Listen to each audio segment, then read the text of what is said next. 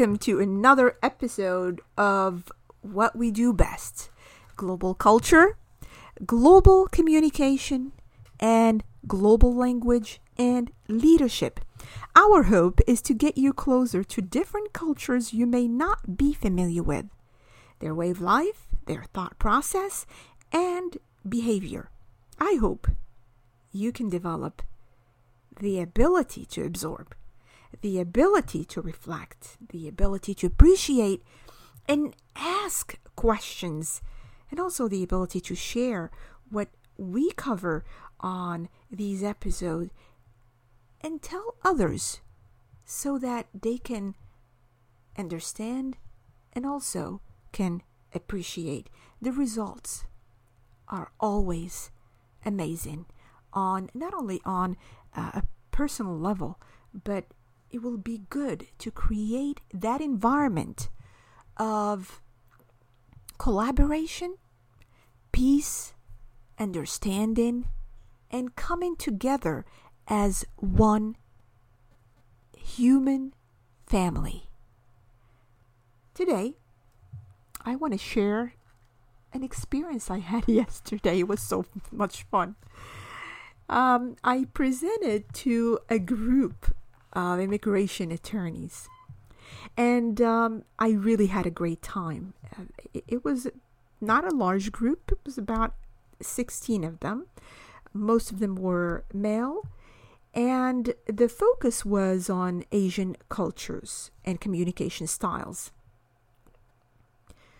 I covered a few countries, but the focus was on China.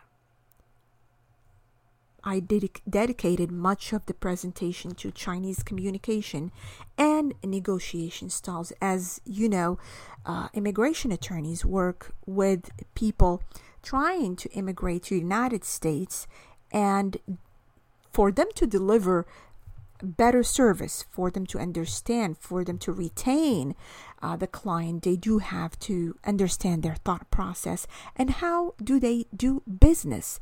So it was quite interesting, and I had shown a short video about the Iron Crutch, the Kung Fu Master. I'm not sure whether you've seen it before, but if you haven't, I really, really recommend to check it out. It demonstrates ball breaking stamina. It can be hilarious. It can be scary. It can be all things, but check it out and make your own opinion. It is an old practice that is not only popular among Kung Fu masters, but also among monks. Why is so important to understand that practice? I mean, everyone sees things differently, and by looking at that practice, one can immediately develop or start to understand something about the Chinese culture. So if you're about to do business with a Chinese person, know that you're dealing with resilience, you're dealing with stamina, you're dealing with toughness, you're dealing with endurance. Therefore, you have to have patience, and you have to detangle all these aspects of these cultural traits or nuances for you to be able to do business, and a lot of it. We're talking about over 1 billion people. That's a lot of opportunities. And if you are following the Chinese economy, there has been unbelievable number of Chinese millionaires and Chinese wealthy families. So again, check it out. I did ask some Chinese people about this practice at one point. Some of them appreciate it and they have high regards to it. Some other Chinese don't like it and they expressed that it was embarrassing for them, and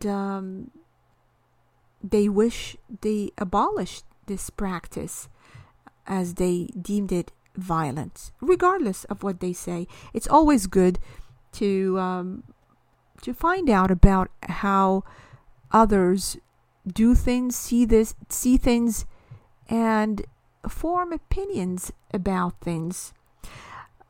Going back to the American, and I laugh because I still remember to the American attorneys, the remarks were hilarious when they saw that. There was one that says, "Is this how they handle birth control in China?" It's just something different for Americans. They're not used to it. And I did show it to help introduce the subject of how you should negotiate with Chinese people. One thing come to mind, that when we're talking about Chinese, and several Asian countries, doing business in that part of the world or with someone from that part of the world, remember this saying: lure the tiger down the mountain. Now, who is the tiger? The tiger is you. What is the mountain? It's your comfort zone.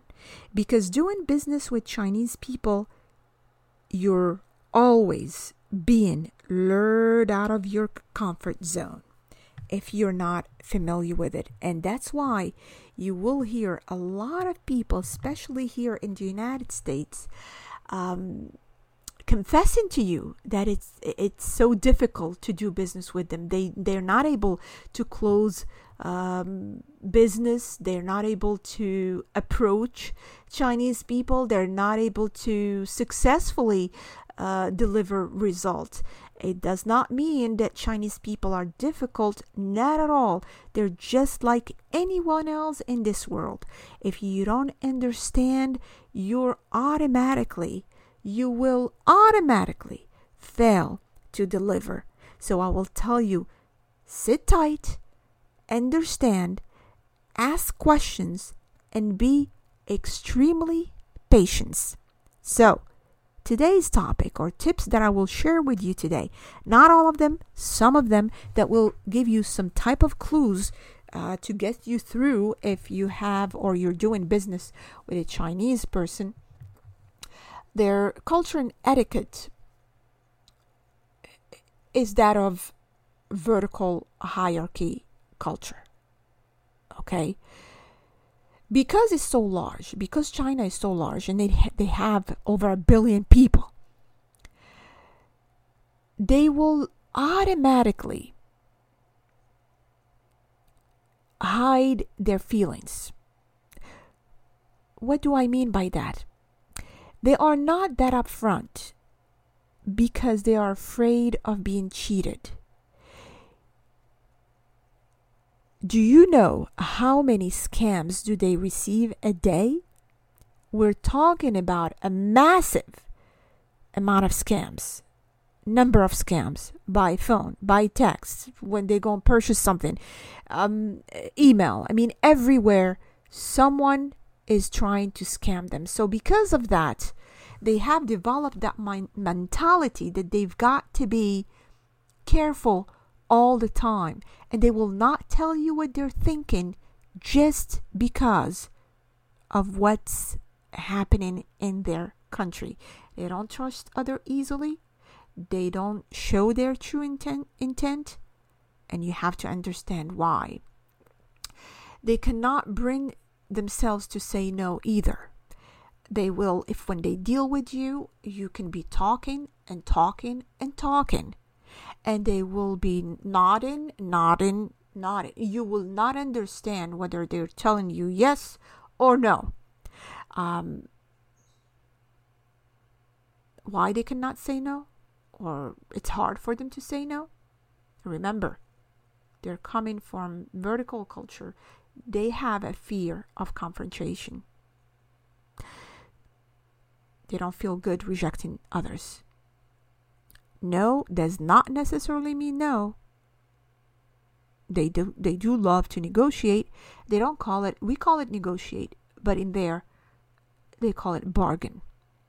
So what do you do in this case then? You're telling me, well, okay, Mona, you're telling me yes is yes, is no, no is yes. How do I know this? If I am talking to a Chinese person, well, my advice to you, and I had it on a short video, is you have to pay attention to the facial expressions. Are they engaging with you? You always have to pay attention to that. Are they leaning forward, backwards? All these clues that we had mentioned before, you've got to pay attention to them. They do tend to think many layers deep, especially with major purchases. I mean, I done a lot of business with Chinese people, and I can tell you right now, if you don't address all the concerns and you disclose everything you're talking about, everything in housing, for example, when they're investing in here, we have to discuss taxes, we have to discuss wills, we have to discuss trusts, we have to discuss pretty much everything, because they are not so much interested in the purchase or right then moment like we do. They're more of a long-term thinkers. They need security, and you will receive a lot of questions over and over. And if you don't address them at first, you will lose them. Okay? They don't like to ask a lot of questions, and I tell you why. I find that out, that they fear being judged, and they don't like to be looked at as dumb. So you may not see them or find them asking questions like we do in here. I would definitely advise you to ask them, repeat what you told them, give them a lot of compliments. Okay?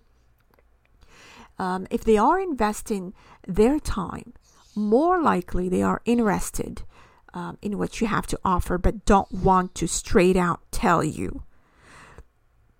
There is a difference in there, like anywhere else in the world. I mean, here in the United States of America, if I am talking about how to do business with Americans, if I don't address the outcome or the impact of the Civil War on the American cultures, then I will be missing out on so many aspects of how to negotiate with Americans. What's the mentality? What's the norm?